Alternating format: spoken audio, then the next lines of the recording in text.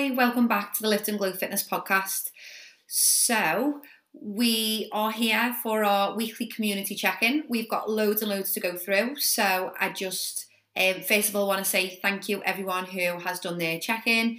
If you are listening to this on the podcast and you don't even know what's going on right now, the members of the community, the online community, let me know how they're doing each week via a check-in form, and then we do a group check-in each week so that everyone can learn from each other. And it's basically an amazing way to fast track your progress because you're learning from everybody else's struggles. So you're learning from something that you might struggle with in future and you know how to handle it. So it's a brilliant way of learning quicker and getting better results overall. So we are going to get going. First of all, I feel like I need to mention that the weather today has been so deceiving. It was so sunny and bright this morning and now I am absolutely freezing and I'm like paranoid about being cold because I've been told I need to keep warm and I'm like all wrapped up. So that's the first thing. And then the second thing that I wanted to talk about is that last week I was feeling really, really frustrated because I was unable to show up for myself in the way that I really, really wanted to. So the week got off on so my kind of, what I'm trying to do at the moment is I'm trying to get to the gym 4 times and I'm trying to do 2 runs because I'm currently doing a split body program, which is lower body, upper body, which requires 4 workouts and 2 runs. Now that is 6 bouts of exercise in a week, which for somebody who's busy and has a fairly stressful life, that can feel quite hard. But I wanted to challenge myself and I feel like, you know, if I prioritise the time that I can make it, last week did not go to plan. And the reason I wanted to share this with you is because my mindset of looking at it, I think is really going to help you. So the week got off to a slow start. Monday was really, really chaotic for me. Lots of stuff came up, lots of things needed to be done in the business. You won't have seen it externally, but things needed to be actioned and things needed to be done. Then the second thing is one of the coaches in the gym who helps me massively, she does lots of sessions each week, was off. And so automatically my time in the gym coaching clients increased. So Monday, Tuesday, I didn't do a workout and I should have done lower body Monday and upper body on Tuesday. And because I'm training for a half marathon, I was like, well, I can train on Wednesday, but it has to be the run. So my week got off onto a slow start. And then Thursday, I was feeling a little bit achy for my run, but I dragged myself to Lift and Glow.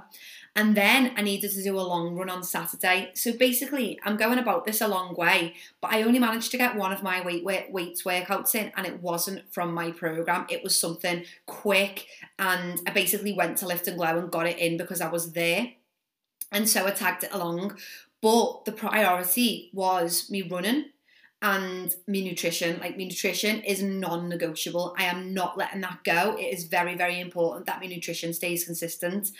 And so even though when I look back on the week, I felt really disappointed that it got off to a slow start, I'm actually really, really proud of myself because first of all, I survived the week and it was hard for me because it was an increase of workload. I had lots of stress going on, not just with work, but I also had a personal stress, just like stuff going on, had a telephone appointment, all like just a kind of messy start to the week.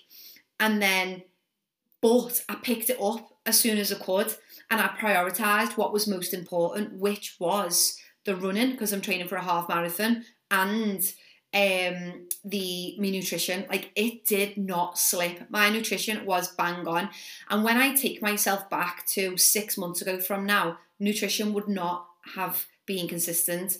If I'd have been faced with that week, I'd have been eating chocolate, I'd have been getting takeouts, I'd have been like, oh, this is all too hard, and I'd have been feeling really sorry for myself.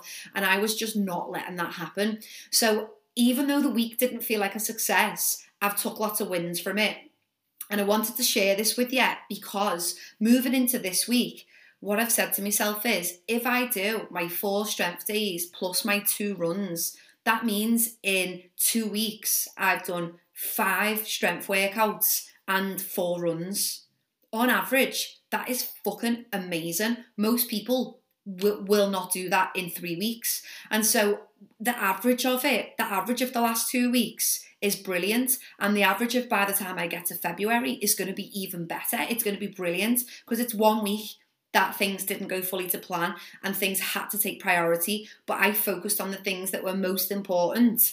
And when I look at it on average over the last 2 weeks and over the last month, it's actually not that bad going. And I wanted to share this with you because if you feel like you've had a bit of a tough week, or if you feel like you've been a little bit shit or things have slipped, I want you to think about what went well. Or like, are you just proud of yourself that you survived the week? Did you prioritise your nutrition and you didn't let that slip? Whereas the 6 months ago you would have let it slip. Did you prioritise those workouts? Whereas the 6 months ago you would have let them go. I'm saying this because I know a lot of you have been on half term, and half term can feel really messy and unorganised. But I'm seeing wins from a lot of you who in the last half term really struggled. Or in the half term, previously you might have really struggled and let everything go. So it's just a bit of a mindset shift and a bit of a shift in perspective that when we get to the end of a really frustrating week, it's easy to be pissed off at ourselves. It's easy to be pissed off at life. But instead of being pissed off, we need to think, right, what can I do this week to make that average a little bit better? It's proper helped how I have come into this week. And so I thought it would be helpful to share as well.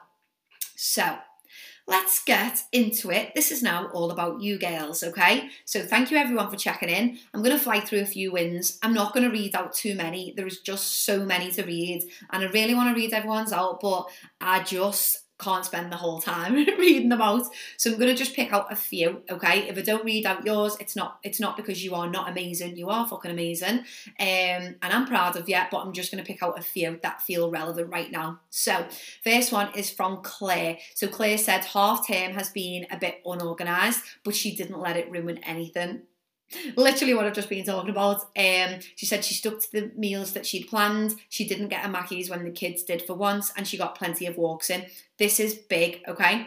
I know for teachers, managing half term, managing school holidays, it feels like a free-for-all. If you've got kids yourself, I actually don't think this person's a teacher, but if you've got kids yourself, you will understand that having the kids off and with you all the time, you've got to entertain them, you've got to feed them, you've got to keep them busy, you need to tire them out, and you realise like it is a lot more chaotic, a lot more disorganised, and so half term can go a little bit wrong for both mums who have different jobs, and also for teachers because they're on a free-for-all because they're on holiday. So this is a big win because in the past, clearly, Claire usually gets a Mackey's with her kids. This time she didn't. Usually, half term would ruin everything. This time it didn't. So she's actually made progress. When we look back at the past Claire, she's actually got a really big win from the last half term. She survived it. She still focused on her health. She still made good choices for herself. And she didn't get sucked into the temptation of all these convenience foods. And I think that's brilliant. I think it's a really, really good win. She was able to be active. She was able to survive the week. Or in fact, she thrived because she made good choices in line with her health and well-being. Now, this, if just the Mackey's thing, like I know if you have kids, kids love a Mackey's. But if they're getting a Mackey's, you don't always have to get one. That's just a reminder. The other day, me and Fran, I'd been for a run and he'd done like an hour and a half of jiu-jitsu. And even though we'd both eaten after the things, we went to Aintree Retail and we were like shopping and getting bits in. And I'm not messing. I could have punched someone in the face. I was that hungry. Running hunger is like next level hunger. It's indescribable. And when it hits, and I was like, you can smell the Mackey's, you can see the Mackey's, you're at Aintree Retail, the Mackey's is there, there's a big queue for the Mackey's. And it's like, I was like, oh, that'd be good, that would really satisfy this hunger. But instead, we went into Marks and Spencer's and got a sandwich each. We were both checking the protein on the sandwich. I know, proper mings. But we made a really good choice for our goals. For, both of our goals is to be as healthy as possible and to give our food the best, to give our bodies the best food possible. So, okay, there is a Mackey's there, but there was also a Marksies. So I didn't have to eat shit. and I managed something that was high in protein and also literally 400 calories, and it filled me. Got a chicken sandwich and he got a chicken salad sandwich. And so there are other options. If you are out shopping in town and you're starving, you don't need to go for a Mackey's or a KFC or a pizza or a chippy. You can go and get a sandwich, which is easily tracked from Marks and Spencer's. Like, it's just such an easy choice for you to make. Take the kids to Marksy's, then take them to Mackey's. Like, it doesn't need to be that you always eat what they're eating. Okay, so, and when you're hungry, like that whole spiel about me and Fran, we were both very, very hungry. Like, we were ravenous, and it's hard to make good choices then. But we were reminding ourselves, what's our goal? What was actually make us feel better right now? And we knew that the sandwich would. Okay, moving on. Christine, her biggest win was tracking her calories. She said she had a small procedure, which meant she had to fast fast from Wednesday, so from the evening to the morning, so from Wednesday to Thursday, but she didn't let herself eat the world afterwards. She just stuck to her calories. Great. You probably could have afforded to eat a bit more calories if you hadn't hit them the day before. So if it was a full 24-hour fast, you could have afforded to eat a little bit more, but you know, it's done now. You don't need to have them now. She said that tracking in general has really helped her to get back on the wagon. This is the bit that's important. She doesn't work on Fridays, so normally she sees Thursday night as a Friday night. And then she has a wine and some goodies. And this week, because she was tracking, she knew that she would also be having a meal and wine on Saturday, so decided against the wine and goodies and felt much better for it. Now, the reason that I believe that tracking your food really, really works, because calorie tracking is consistently inaccurate, okay? Everything that you scan could be 30% either way, like it can be inaccurate. That doesn't mean it doesn't work. The thing that calorie tracking helps with most is your decision making. It makes you think twice before you have something, because you're like, oh, and you're like, it slows you down. It makes you think. This is why I say don't track after the fact. Don't track at the end of the day. That's never going to fucking work for you, love. You need to track in advance before you eat something, before you drink something. You need to see what that's going to cost you calorie-wise. And so this has worked wonderfully for Christine, because usually she would have just given in on that Thursday night, had some wine, had some goodies, and then again on the Saturday and thought nothing of it. But when you're tracking, you're like, oh, actually, that's going to take me over by 500 calories, and I'm going for tea and having a drink, so I'm going to naturally nip that one in the bud. I won't have that today. It makes you slow down. It makes you make better decisions. So it's amazing. It's amazing for that. What I want to remind people of as well is Friday, Saturday, Sunday is what most people see as their weekend. I know I do. Like, Friday, Saturday, Sunday is what most people see as their weekend. That is 42% of the week. 42%, nearly half of the week. And now, Christine, if you see Thursday, Friday, Saturday, Sunday as your weekend, that's 58% of the week. My maths isn't good, you got to bear with me. I'm like number dyslexic or whatever it's called. 58% of the week. 58% of the week, over half of the week, that you are not in work and therefore, treating yourself. That is not going to get you results. We need to be accountable 7 days a week and not see it as, I do this through the week and this at the weekend. Your weekends don't need to be super restricted, but you don't need to eat like a fucking kid in a sweet shop, an unsupervised child in a sweet shop. You don't need to eat like a dickhead. Don't want to offend people, but a lot of people eat like a dickhead Friday, Saturday, Sunday. You don't need to do that. You can enjoy yourself without having to do that. And it is all about finding that balance. So we can't just say, people with kids and teachers at half term, that's not just a free-for-all. That's not just when you forget about your health. Same at weekends. We can't just forget about it for 42% of the week. So something to be mindful of. I'm proud of you, Christine, because tracking has probably nipped that little habit in the bud, at least for now. And if you don't have any plans, Friday, Saturday, Sunday, then have the treat on Thursday. Allow yourself to go over Thursday, because you know that you're in control for the rest of the weekend. Josie said she had 6 out of 7 very active days. She is feeling very driven and motivated at the moment, which makes me feel very happy. What we have to remember is these little bouts of high motivation are amazing, and like try and keep up that momentum going as much as you can. But remember, we can't rely on it. We need to rely on our routine. We need to rely on our habits. And if you do have a dip in motivation, still show up, because that's when this drive and motivation is going to come back. The dips in motivation are longer when you just don't show up for yourself. If you show up despite feeling like you don't want to, the motivation will come back, okay? So keep it going. Well done, Josie. And Anna said she managed well with the half term, with the kids around. She did no extra snacking and she didn't finish the kids' leftovers. Again, big wins. Something that in the past she did do. She did snack more. Maybe the food quality wasn't as good when the kids were on holiday, and maybe she did eat kids' leftovers, whereas now she didn't. And so this is growth. This is brilliant. Hayley said her biggest win is feeling different in her clothes and seeing the progress that she's made. Physical changes, she's formed healthier habits, and she's had more PBs in her workouts. She said 7 weeks now of being consistent with her workouts. Now, getting her workouts in was really hard before the last 7 weeks. She was really struggling to set boundaries with work. She was struggling to prioritise herself, and now she is right in the swing of things. She's put those boundaries in place and she's showing up for herself, and I bet it feels fucking amazing. Obviously she's feeling the physical differences. She's formed habits. She's feeling the strength gains, and that's what it's all about. So well done, hey, very proud of you.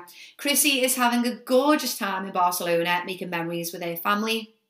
She said she's not worried about food or exercise at all, and she realises that she needed this break. 100%. Holidays are to be enjoyed, okay? Like, we all save a lot of money and work like to go on holiday, and we work hard in order to be able to go on holiday. We can't be ruining our own holidays with focusing about nutrition and workouts. If we have healthy habits, they're going to roll into the holidays anyway. And so, yeah, live your life, enjoy. Okay. Let's move on to the struggles. I really should have brought a drink. I've got major dry mouth today. Oh gosh, that's cold. Okay, so struggles. So these are all anonymous. Okay, I wasn't as prepared as I'd have liked. The beginning of the week, my diet was good despite being due on my period. That's a bit of a win. Okay, so when you're due on, sometimes cravings are high, energy is low, motivation dips, and you can feel like, oh, what's the fucking point anyway? I'm just going to eat this chocolate instead of this nice nutritious meal. So that's a win that you managed your nutrition. But she said she wasn't really craving everything in sight, but she didn't plan well, and unplanned things happened, which resulted in me not choosing wisely when it came to having to eat conveniently. Now, I 100% get this. The start, like, I constantly preach to all of you, do your weekly food shop, make sure your fridge is full before you start the week. And last week, shit hit the fan on Monday, and I didn't get a food shop in. Tuesday, still didn't have a food shop in. Wednesday, I think I managed to go to the shop then because I made soup. That could have also been on Thursday. Basically, I get this, I understand, but that doesn't mean that you had to eat unhealthy food. Like I've just said, it doesn't matter where you are. You could stop at a Sainsbury's or a little cafe and get a wrap or a sandwich, or the M&S and get a sandwich. If you were struggling, you know, if it was takeaways that you were leaning towards, did you just automatically go the Indian or the Chinese? What about picking up a Greek takeaway or a Turkish takeaway? That's what we did on Monday, I think it was. What about going to somewhere like, you know, a supermarket and just buying ready meals? Because you knew, like, it's a chaotic week, shit's hit the fan, stuff's all over the place, and just need something to bang in the microwave or bang in the oven. I actually don't think things being busy and unplanned things happening is an excuse, because we all deal with these things. That's life. That is literally life. Unplanned things happen most weeks. That is life. So we need to get better at dealing with those situations. So looking back, what could you have done differently? Did you just end up at the chippy? Did you just end up at the Mackey's? Did you just end up at the Indian? Could you have done something different? Instead of getting a Mackey's, could you have nipped into Marx's?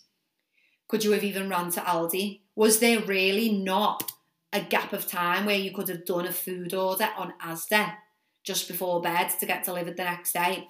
I actually don't think a busy week or shit hitting the fan is an excuse. And I actually feel that you could, if unplanned things like meals out came up, you could still control that.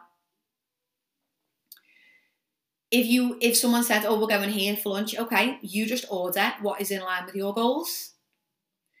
It's all about the decisions that we make in the situations. Life doesn't just throw shit at us and we just have to be like, oh, okay then, I succumb to this.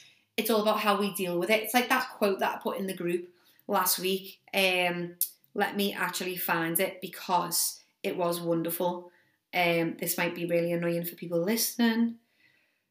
So I said, well, this is a quote. I didn't say this, but life is 10% what happens to you and 90% how you react to it.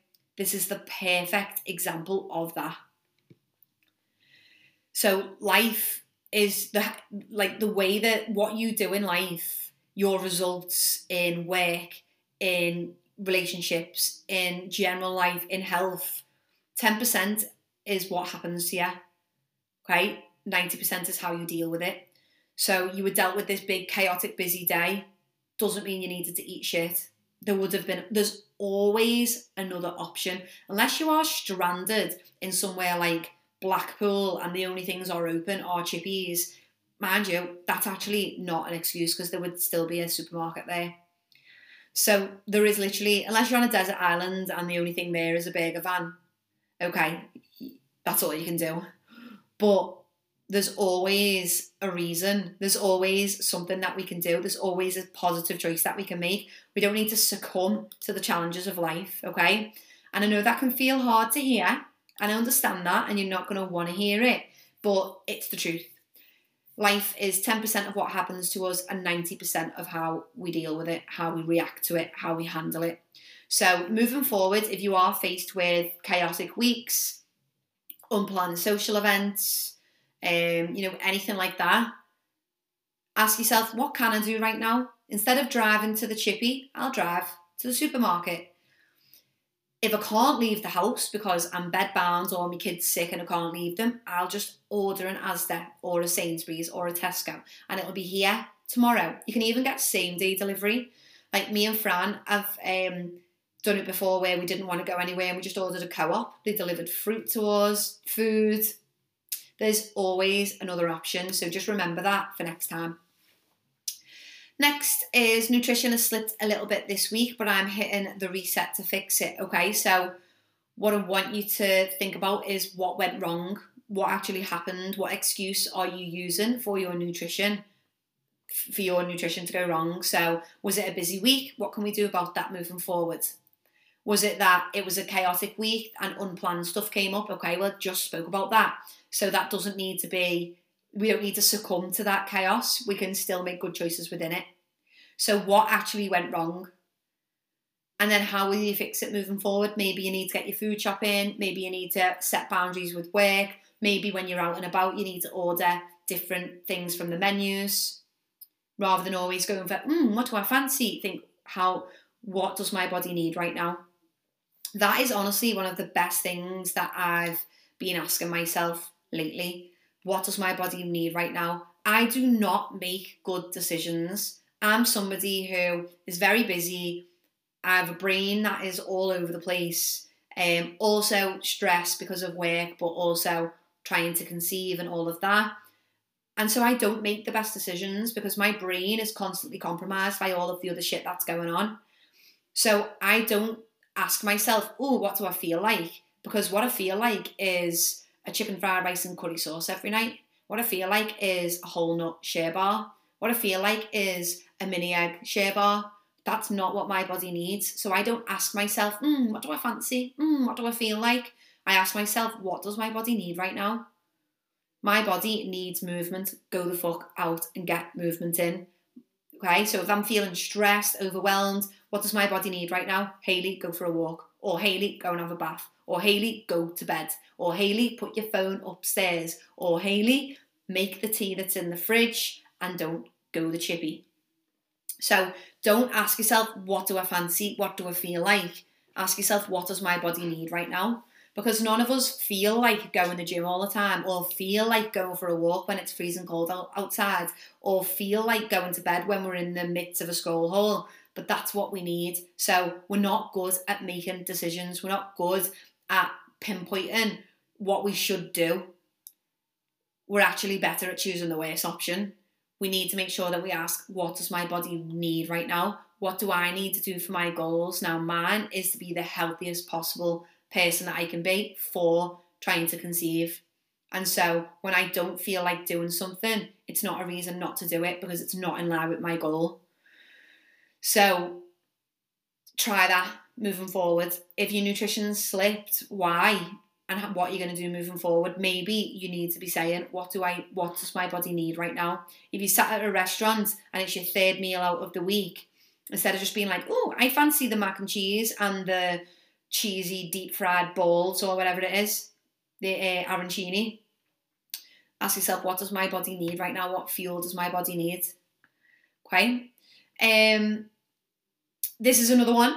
Food was awful, didn't focus on meals, and so snacked and lived off toast, cereal and crap, lots of crap. This person is a teacher. This is so common for teachers. This is so common for teachers. And what I want to remind people of is that if you're a teacher or if you have a child who goes to school, they have 13 weeks a year off. 13 weeks. That is 25% of the year. So if you see half term, summer holidays, Easter holidays, Christmas holidays, if you see every single day off that your kids are off from school or that you're off from work as a holiday and as a treat myself, then you will not get anywhere. Sorry, but you won't, because that's a quarter of the year. It's 25% of the year. Now, I think teachers do deserve that time off. I know a lot of people think that, oh, it's part-time. I do think they deserve that time off because you go and spend your time with loads of screaming kids every day. It is one of the most stressful jobs ever. And they have long days and they just deal with so much shit. And like we deal with adult shit, but they deal with kid shit, which is just even more annoying. And I know people who are teachers love the job, all of that. And I do think you deserve those breaks. However, your health doesn't want you to have a break from it for 25% of the year. If you've got a goal, you can't just you can't just have 25% of the time off every year.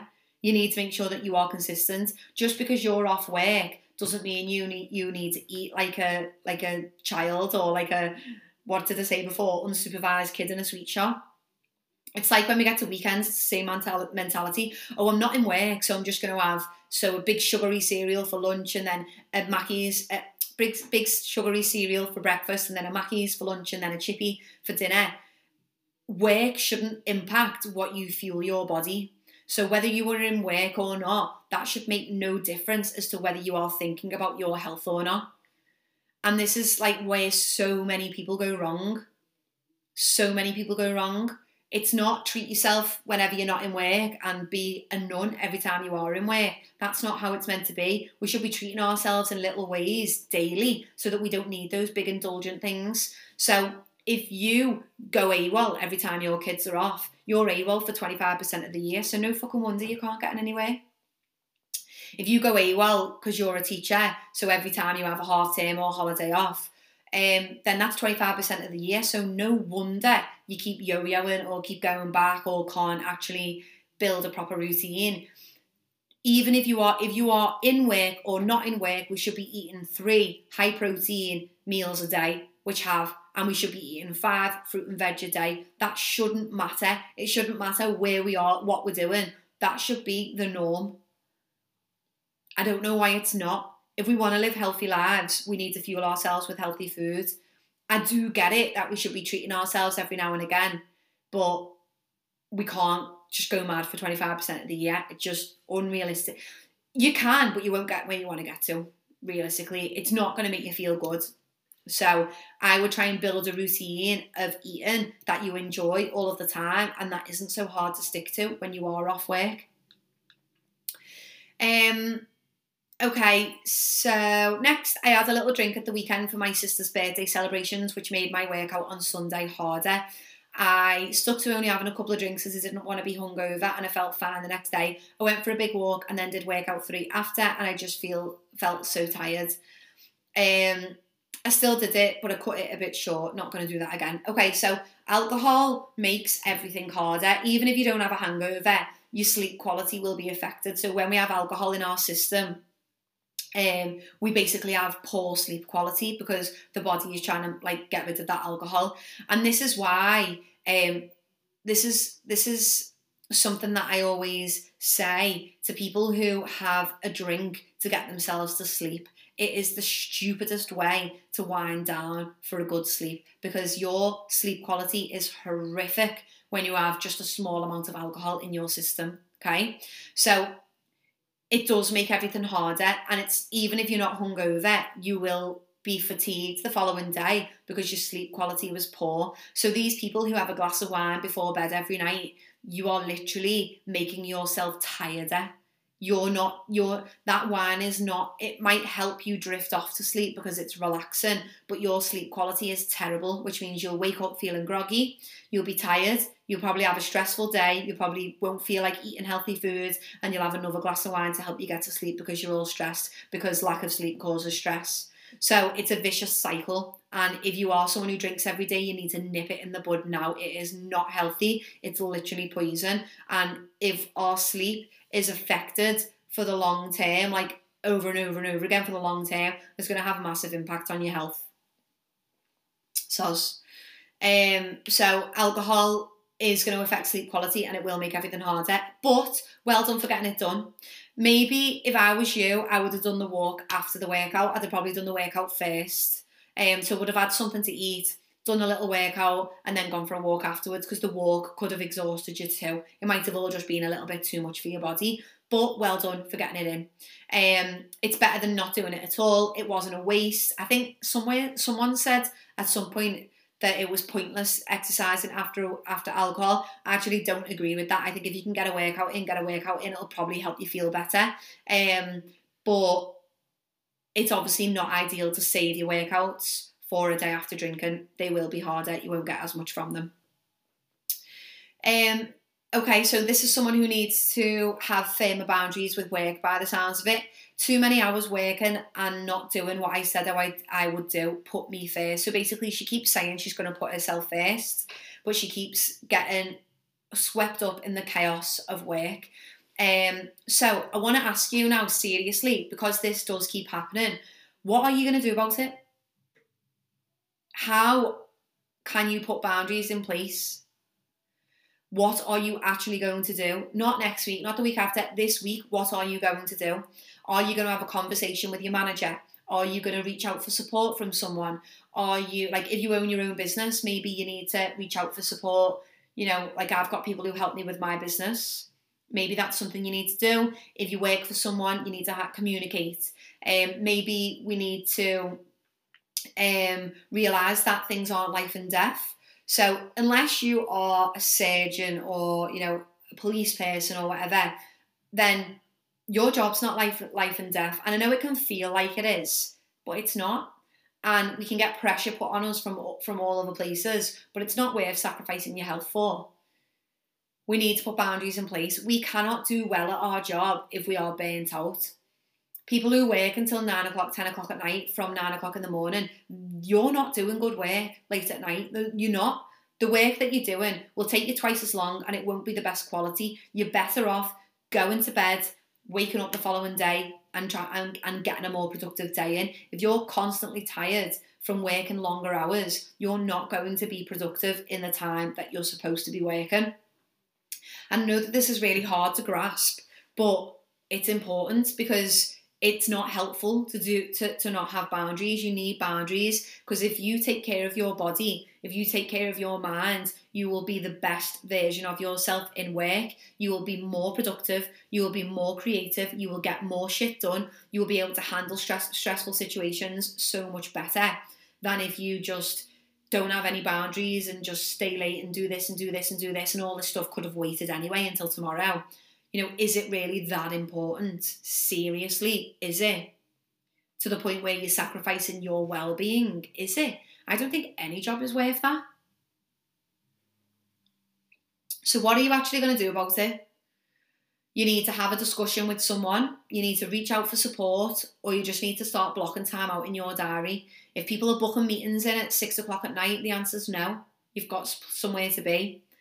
I've got a client whose boss keeps putting meetings in at 7 in the morning. You're not available at 7 in the morning. Your job starts at 9. Doesn't matter if they're up and they're working. Your job starts at 9. So you have to set boundaries. And I know that this is hard, but people respect you for it. If you have no boundaries, people will always ask more of you, and that will only be at the detriment of one person, you.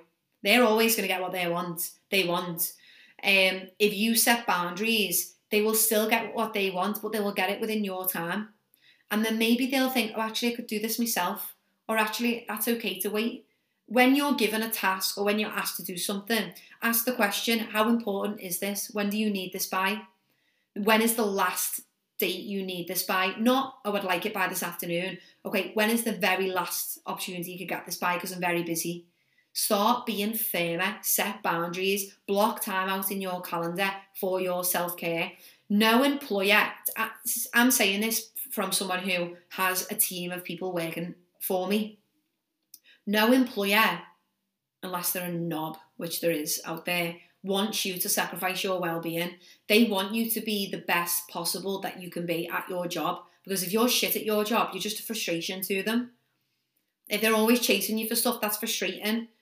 So you need to set boundaries so that you can be more productive and so that you can be better at your job for your clients, for your customers, for your team. So this is important. So what are you actually going to do about it now? Because it's gone on for a few weeks and you keep saying you're going to put you first, but you're not. So what are you going to do about it? Tell me, message me. Okay, some questions. I have a baby shower on Sunday, so it would help knowing what I should do food and drink wise so I have a plan and don't go wild. Okay, so the first thing that you could do is think about where the baby shower is. What are you going to be eating? If you know, then great. If you don't know, then we need to do some, we need to kind of account for that it might be a lot. So we need to kind of have an idea of what's happening. So you need to communicate with this with me, basically. So send me a message with where you're going, what the menu is, and we'll work through it together. But some strategies that you could possibly be using this week, and we'll talk about this, is calorie borrowing. So that's if you know you're going to have a high calorie day on Sunday, you might want to have an extra 1,000 calories to play with, and that means saving 200 calories from the 5 days leading up to it. Okay. So you might not need 1,000, you might only need 500. So we just borrow like 100, 150 calories each day. So calorie borrowing is something that we probably need to do. And then also managing the day itself. So just because you're at a baby shower in the afternoon doesn't mean that your breakfast needs to go to shit. How can we get as much protein as possible in your day before you actually leave the house? So that would be a really high protein breakfast, a really high protein lunch, and minimal carbs, because you're probably going to carb up at the baby shower, especially if you're drinking alcohol. So message me, send me the menu, send me where you're going. We will talk about your alcohol choices, because if you're going to be drinking cocktails, the calories are going to add up quick, and obviously it's not helpful. We're going to want to stick to slimline, diet mixers with single measures of spirits, so vodka, gin, rum, whatever it is that you like, but a single with a diet mixer. I would avoid wine, I would avoid beer, especially if it's going to be a big drinking day. So they're the things that we'll be discussing, and then depending on what the actual meal is for the baby shower. So for example, if it's a buffet, you just get one plate and done. And when you go up, you choose something high in protein, something that's carby, and then something that's healthy, okay? And then that's your one plate done. Because obviously alcohol might be involved as well. the calories are going to add up. You don't need to be going back to the buffet 2-3 times. There's no need. If you're going to eat out, then if I can see the menu, I can help you with what to order. Okay, so we can go through this, but they're the strategies that we will be discussing. Okie dokie. Next one, I'm trying to increase my weights, but I can't manage all 3 sets with the heavier ones. Do I just switch back to lighter when I can't lift the heavier anymore? No, what I would say is that this person's training from home and she's just bought heavier weights. So what I would say is if the reps, because they are quite high reps, if the reps say 15 and you're literally struggling, fighting at 10, that's enough. You don't need to pick up the lighter weights and finish the set. What you'll notice is by the end of the 4 weeks, you might be able to get 12.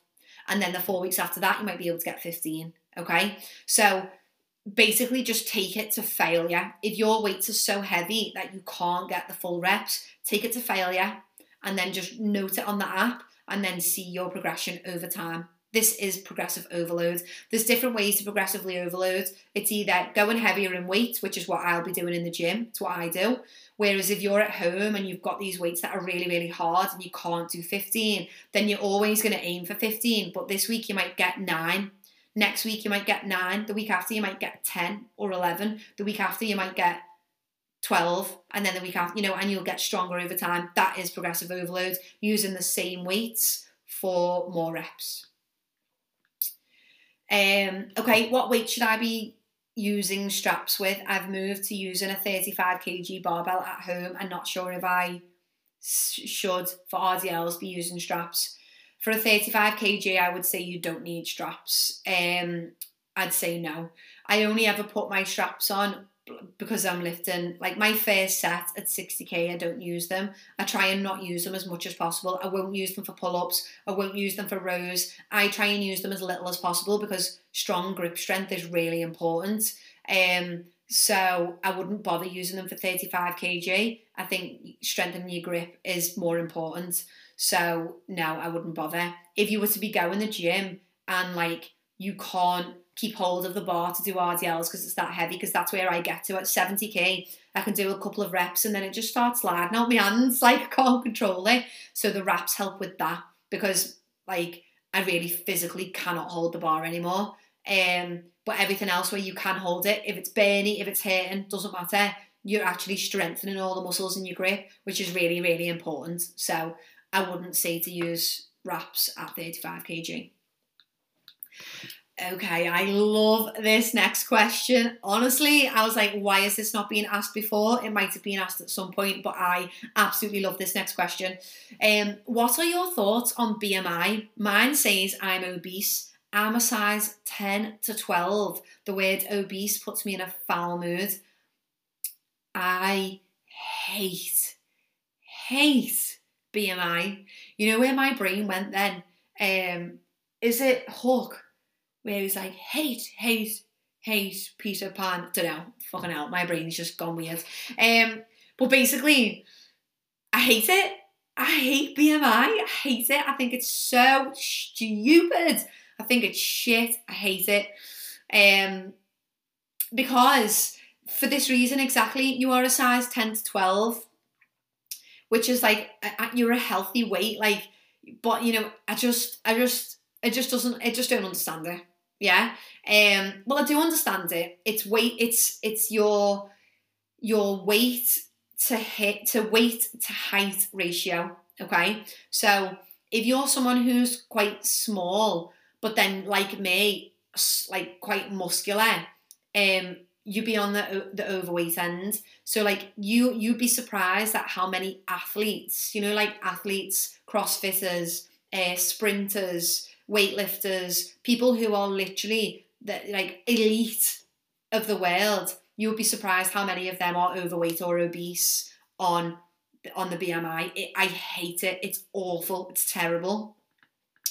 It doesn't tell you anything about what you like about your weight, so it doesn't tell you anything about your health, because as we know, health is not determined by weight. Health is determined by body fat percentage. So 10 years ago, oh my God, now 12 years ago, when I was 18, I weighed less. No, I weighed about what I weigh now. But I had no muscle mass.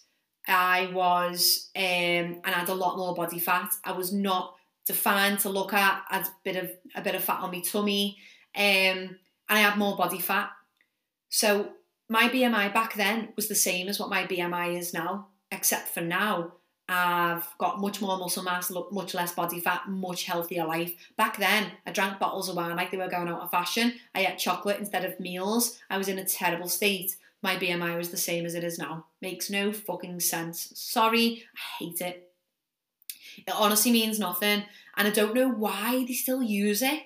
I don't know why they still use it. Like, for example, they still use BMI with IVF, for example. So my BMI is on the higher end. So it's not, I'm not classed as overweight, but I'm right at the top, okay, of a healthy weight, like right at the top. If I gained a bit of weight, I would be into that overweight bracket. And so like, that's not right because I'm healthy, I'm active, I eat well, and my body fat is not high. Our health is determined by our body composition, okay, and our visceral fat. So what I mean by that is our health is determined by how much body fat we have, not how much we weigh. You could be someone who's obese on the BMI, but you could be super lean to look at, and that's what I mean when I say these athletes all over the world who are obese on the BMI, but are literally 12% body fat. It's a load of nonsense, and I just don't understand why it still gets used. The only people who use it, as far as I'm aware, are like doctors, and it's just so outdated and so shit. It's so frustrating. I would have an argument if someone tried to use if a doctor tried to use my BMI against me, I would literally fight them for it. So forget about it. Don't let it push you off. You're in a really healthy body. It's absolutely fine. You're showing up for yourself in a healthy way. You're improving your health and habits. You're exercising. You're moving your body. You're eating good food. Don't worry about BMI. I don't want anyone to even go and work out the BMI because it's a pile of shite. Don't worry. What we should use though, and something that is very, very helpful, is waist to hip ratio. And basically what this measures is your visceral fat. So your visceral fat is fat that is around your organs, and this is the dangerous type of fat. So you've got two types of fat, subcutaneous fat and visceral fat. Subcutaneous fat is the fat that's underneath your skin. So if you wobbled your legs or wobbled your arms and there's body fat there, that's subcutaneous fat, the fat that is right underneath your skin, okay? Visceral fat is fat that is in your midriff, and it is around your organs. So people with a lot of belly fat may well have more visceral fat. And if you see if your stomach is like bigger, rounder and firm, for example, like beer belly type stomach, like firm, not wobbly, that's like an indicator of high visceral fat. So what we want to use instead of BMI is waist to hip ratio. So that's when you measure around your hips, and then you measure around your stomach. It shouldn't be a huge difference. If you've got a large waist to hip ratio, then that's not healthy because that's fat around the middle, and so it's a sign of potential sign of higher visceral fat. Okay, that's more important than BMI. So that's a better indicator of health. It's not going to be like, having said that, if you've had a couple of kids and, you hold more belly fat now, I don't want you to panic thinking that you're going to die because you've got more visceral fat. You may well not. It's just one of the indicators. So, and it's normally like firm, round stomachs. But waist to hip ratio is a better indicator of where we're at health-wise. And then finally, body fat percentage. Okay, now we don't really have access unless we go somewhere really, high spec, get DEXA scans and all of that. Those scales that you buy from Amazon, girls, they don't really tell you your body fat percentage, by the way, like just in case you get excited by that, it's not accurate. And because I know a few of you have them, I've got one as well, but I don't pay attention to the body fat. But basically, if you get your body fat measured, body fat percentage measured, that's a better indicator of your health than BMI. So going back to the athlete example, we could have someone who's an absolute athlete, low, and they look muscular. They weigh, they're weighing heavy on the scales in comparison to their height, and their BMI is high. We will know that they're not unhealthy because their body fat percentage is low. Body fat percentage is much more accurate, and we just need to, that's what we will need to be focusing on rather than your BMI. So the best way to improve your body fat percentage is to obviously lose fat, but also to build muscle, because there are people out there who are on they could be on the lower end of the healthy weight on BMI, but their body fat percentage is unhealthy.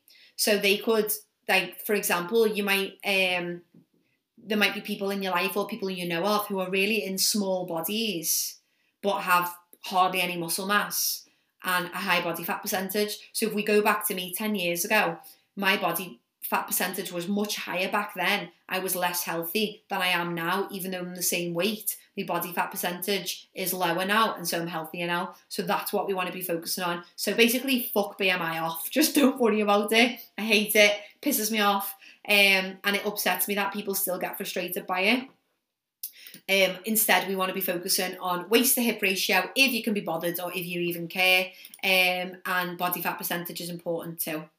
And the ways to improve your body fat percentage is to build muscle. Build muscle is honestly like a secret to a healthy life, is to build muscle and lose body fat. Okay, so final question. This has been a ball, by the way. I don't know why, I just keep spitting. This has been an absolute ball. Final question is there a best amount of time to wait between eating and doing a workout? My daughter has started a new dance. Anyway, so basically she's asking, instead of having a late tea after her workout, when she gets in, she wants to eat before the workout. So she's just looking for advice. So I actually think it would probably be a good idea to eat beforehand, but maybe not something massive. It all depends, okay? So it depends on the individual. I would say to eat an hour before your workout. Some people are absolutely fine, and I have been as well, to eat half an hour before. So just need to give it a bit of time, half an hour to an hour before, just so that when you're in the gym, you don't feel sick. Because you're doing strength training, I actually don't think, like, it's normally, if you eat and then you go and do 100 burpees, that's going to come up. You know what I mean? But if you eat and then half an hour later you lift weights, like, that's actually going to fuel the workout. You'll probably feel really strong and you'll feel good in the workout. So I would recommend eating beforehand, and just giving it half an hour to an hour beforehand. So it might be having something to eat and work before, or having something to eat at home before you go out. But yeah, I wouldn't wait until that late on. I think you're saying like 9 o'clock to eat. I wouldn't do that. I would be eating beforehand, because we want to make sure that we're not eating too late at night, because your body isn't going to have as good of a restful sleep if you're still digesting all of that food. So have a meal before the gym, and then have a snack when you get in if you do still feel hungry. Girls, what a pleasure. Honestly, I really love doing these. Like, it's the highlight of my week. I love it. So thank you for all of your check-ins. It was amazing to catch up with you. If you've just joined the Ignite programme, I wanted to say massive welcome to the community. I hope you enjoyed this first group check-in. Make sure that you reach out if you need help at all. We're excited to have you here, and I know it can feel really confusing at first, but reach out and I would love to help you. And don't forget to do your check-in at the end of this week. Have a lovely day, girls. I will see you all soon. Bye.